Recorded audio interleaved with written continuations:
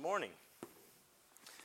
I really appreciate the songs that Brother Richard chose for us, especially that last song, Give Me the Bible. Did you consider the words as you sang them? As you sang those words to God, did you consider what you were saying, what you were requesting? This morning, as we go through our study, we're going to do our best to do nothing but bring God's truth through His Word, the Bible. So I ask you this morning to go ahead and get a Bible out, to have the Bible opened up in front of you and study along with me. Judge my words off of what God says and make sure that I'm right, because I'm just a man and I can make mistakes. And I think if we will do that this morning, we will all be greatly edified and built up.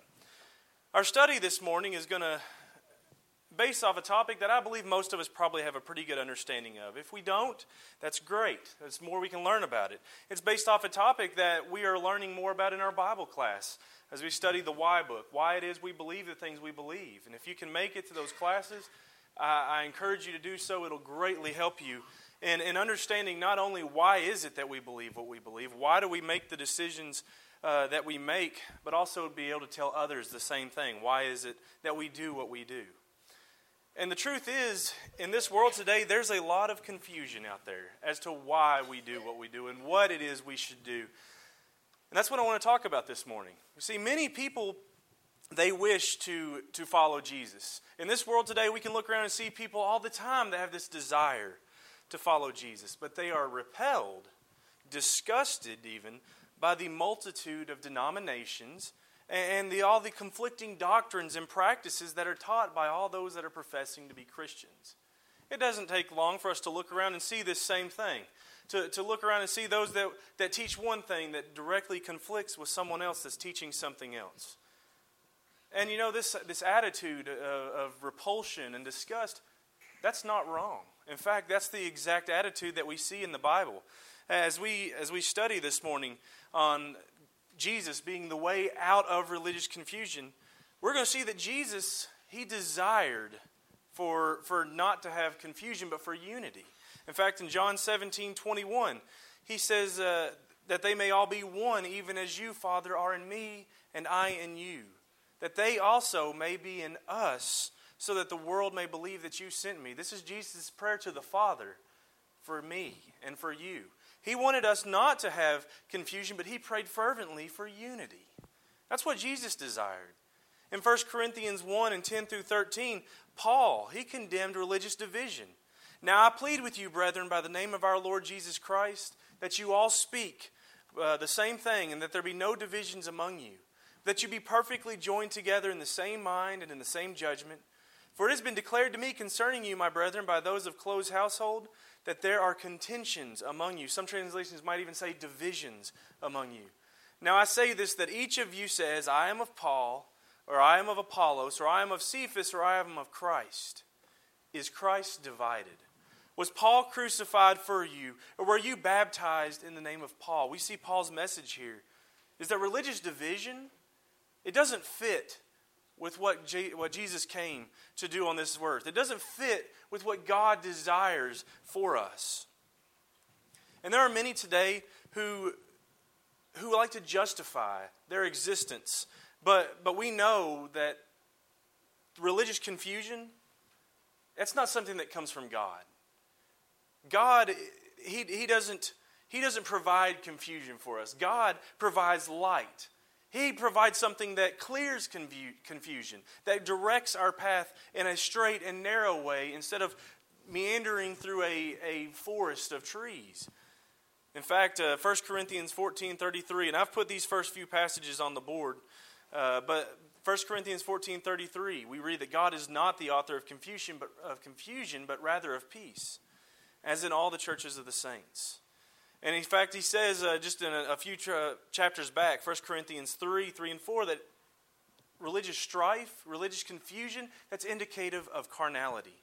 It says, for you are still carnal. For where there are envy, strife, and divisions among you, are you not carnal and behaving like mere men? For when one says, I am of Paul, and another, I am of Apollos, are you not carnal? We see that trying to hold fast to one train of doctrine over another, anything that is not directly set on God's word, Paul was saying there, that's carnality. And that's wrong. And that's what I want to talk about this morning. So we need to ask ourselves the question then, if we are not going to be a part of all these divisions, is it possible for us to just simply be Christians and not a contributor to the abundance of denominational division that we have in the world today? And the answer to this question is yes. Absolutely, it's possible, and Jesus shows us that way, the way out of religious confusion. And to begin noticing this, the first thing we need to notice is that Jesus set an example for us. Note the religious atmosphere of his day. When Jesus comes to earth, the Israelites were living under God's law given to them by Moses. They were living under the Mosaical law. And in that law, God had not made any provisions for any different sects or parties in religion. But what do we see when Jesus comes to this earth? We see that the Jews had formed various religious parties. We see the Pharisees, who were somewhat conservative, very focused on the letter of the law. We see the Sadducees, who were the liberals of that time, and they focused on many modern views of thought. The Essenes, who were radical isolationists, and even the Herodians and the Zealots. These people were very political in their religion. It was assumed at that point in time, at the time that Jesus comes to earth, it was assumed that if you were going to be religious, you had to ascribe yourself to one of these groups. If you're going to be religious, you must be a Pharisee, or you must be a Sadducee, or an Essene, or a Zealot. Those were the groups of that day. But what do we see in Jesus' example? We see that Jesus, he was non-sectarian. He wasn't assigned a group. He didn't belong to any of these groups, instead maintaining this non-sectarian relationship with God. As an Israelite, which Jesus was, living at a time when the law of Moses was still in effect, we see, simply put, Jesus was an Israelite. He wasn't anything more. He wasn't anything less. In addition, if you want to turn over to Matthew 5, we're going to see that's exactly what he encouraged people to be. In Matthew 5 and verse 17 through 20, we read, "Do not think that I came to destroy the law or the prophets. I did not come to destroy, but to fulfill. For assuredly I say to you, till heaven and earth pass away, one jot or one tittle will by no means pass from the law till all is fulfilled. Whoever therefore breaks one of the least of these commandments and teaches men so shall be called least in the kingdom of heaven. But whoever does and teaches them, he shall be called great in the kingdom of heaven. For I say to you that unless your righteousness exceeds the righteousness of the scribes and Pharisees, you will by no means enter the kingdom of heaven." In other words, he was encouraging the men of that day, men who were living under the law of Moses at that time, to live simply by the moniker of Israelite. And that's exactly what he encouraged them to do. So we need to ask ourselves the question. You hear this, you see the wristbands, sometimes it's not as prevalent as it used to be. But you hear that WWJD, what would Jesus do? I want to change that a little bit this morning. I want to ask you WWJB, what would Jesus be today? If Jesus was on the earth today, what would he be? Would he be Baptist? Catholic? Would he be Presbyterian? Methodist? What would he be? If he was simply an Israelite then, would it not make sense that today he would simply be a Christian? In Acts 11, Acts 11 and verse 26, we read, and when he had found him, he brought him to Antioch. And so it was that for a whole year they assembled with the church and taught a great many people, and the disciples were first called Christians in Antioch. Disciples of Christ, those living under the law that Christ came to establish, were called Christians. Is it no surprise today then that Jesus, if he was living on this earth today, would simply be a Christian? What kind of Christian? Would he be a Baptist Christian? Would he be a Methodist Christian? He wasn't a Pharisee Israelite or a Sadducee Israelite. He was simply an Israelite. That's why it's no stretch of the imagination today that he would simply be a Christian. The example Jesus set for us is clear. It's hard to muddy those waters. Just be what God originally intended under the law which is in effect. So since in the New Testament, as 1 Corinthians 9:21 tells us that the law of Christ is in effect, the disciples of Christ were called Christians, so should we. That's all we should strive to be. Not only should we be content with being just called Christians, we should also be concerned with being just Christians. Nothing more, nothing less. And how can we be sure that that's what we are?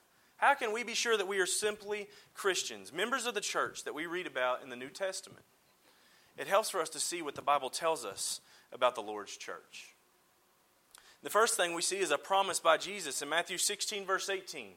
Matthew 16, 18, when Jesus is talking to Peter, and he asks them, "Who do you say that I am?" And we see that Peter's response to him in this passage, in verse 16, Simon Peter answered and said, "You are the Christ, the Son of God." And Jesus, talking about this confession, he says, "And I also..." Or in verse 17, "Blessed are you, Simon Bar-Jonah, for flesh and blood has not revealed this to you, but my Father who is in heaven." And then verse 18, "And I also say to you that you are Peter, and on this rock I will build my church, and the gates of Hades shall not prevail against it." The word church here comes from the Greek word ekklesia. Ekklesia, which simply means a called out group. There are many ecclesias in that day, and there are still many ecclesias today.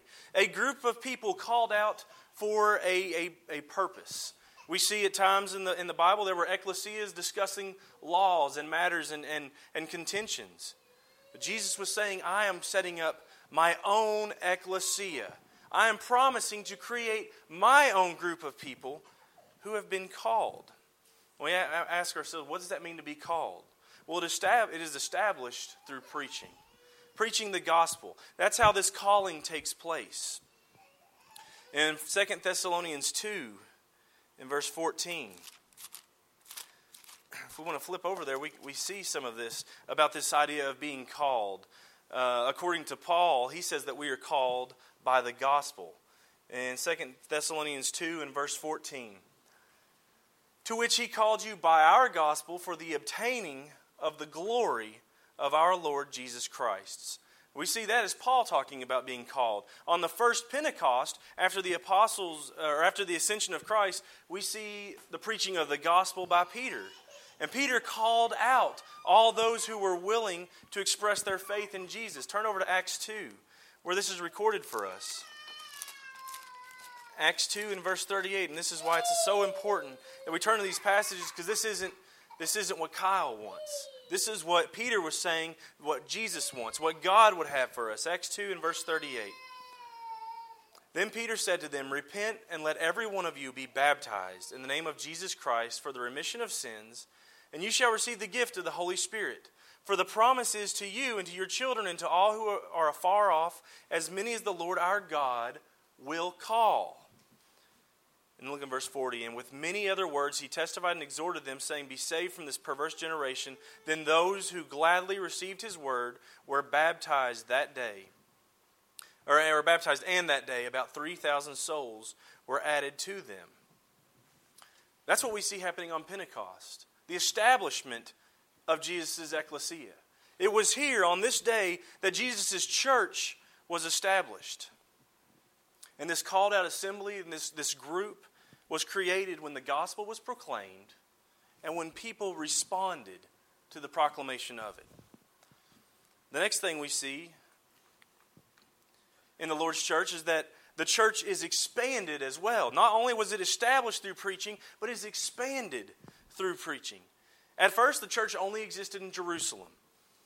3,000 souls made it up at this place in Jerusalem on the day of Pentecost. But Acts 8, we read that the gospel began to spread. In Acts 8, we see in verse 4, "Therefore those who were scattered went everywhere preaching the word."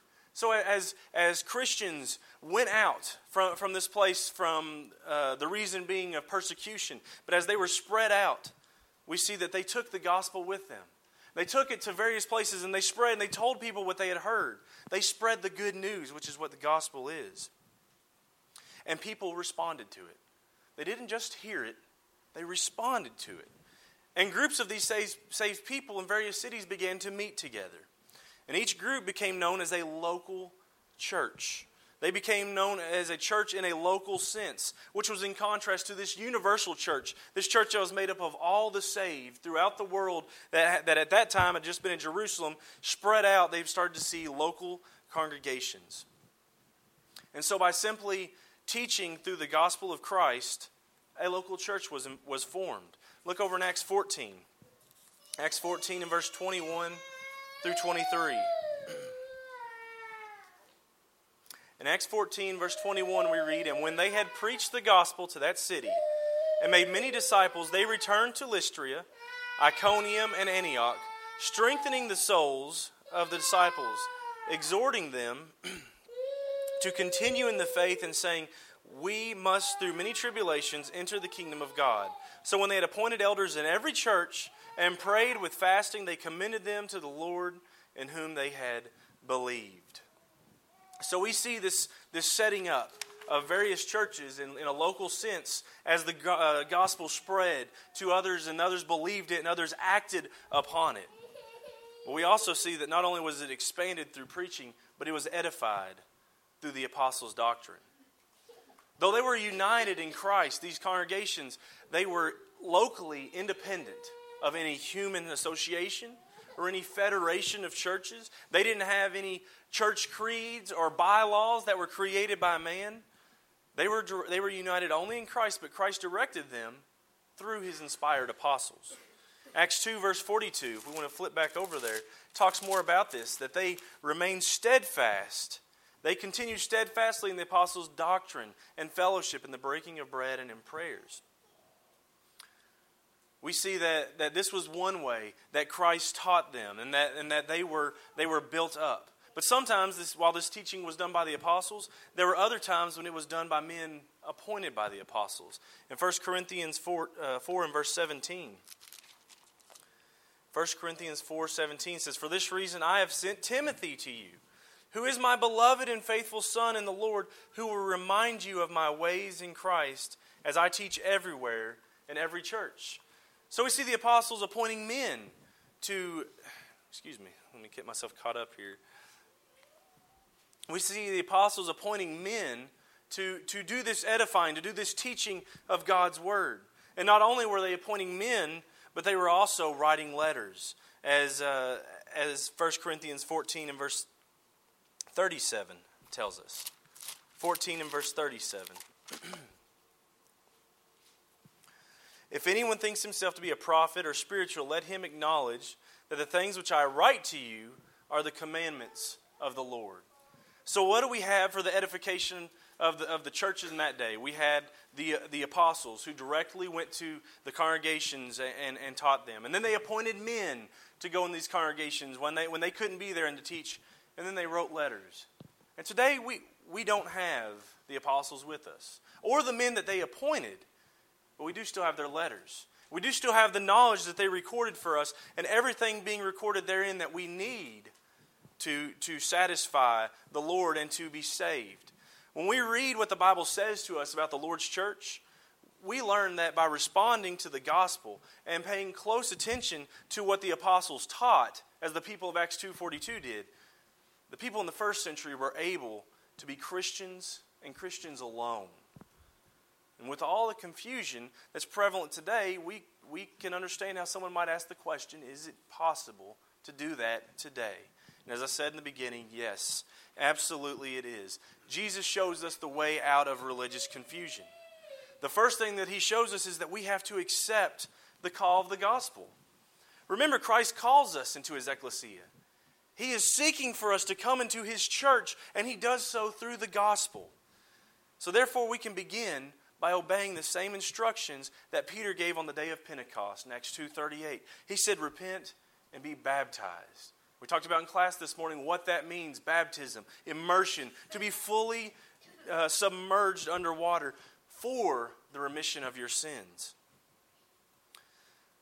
We then can receive the same blessing of Jesus' call to us if we will obey those same commands to repent and be baptized. We can receive salvation through that. But by being saved in this manner, we know that the Lord truly adds us to his church. That church universal. Look in Acts again, back over in Acts 2. We've taken so much from, and look down in verse 47 this time. In Acts 2 and verse 47, we read, praising God and having favor with all the people, and the Lord added to the church daily those who were being saved. If we will submit ourselves to the gospel call, if we will listen to the teachings of the apostles, if we will listen to the teachings of Jesus, if we will follow what they have said, needs to be followed for us to receive this salvation, that's exactly what we will receive. And God will count us. He will add us into the body of Christ.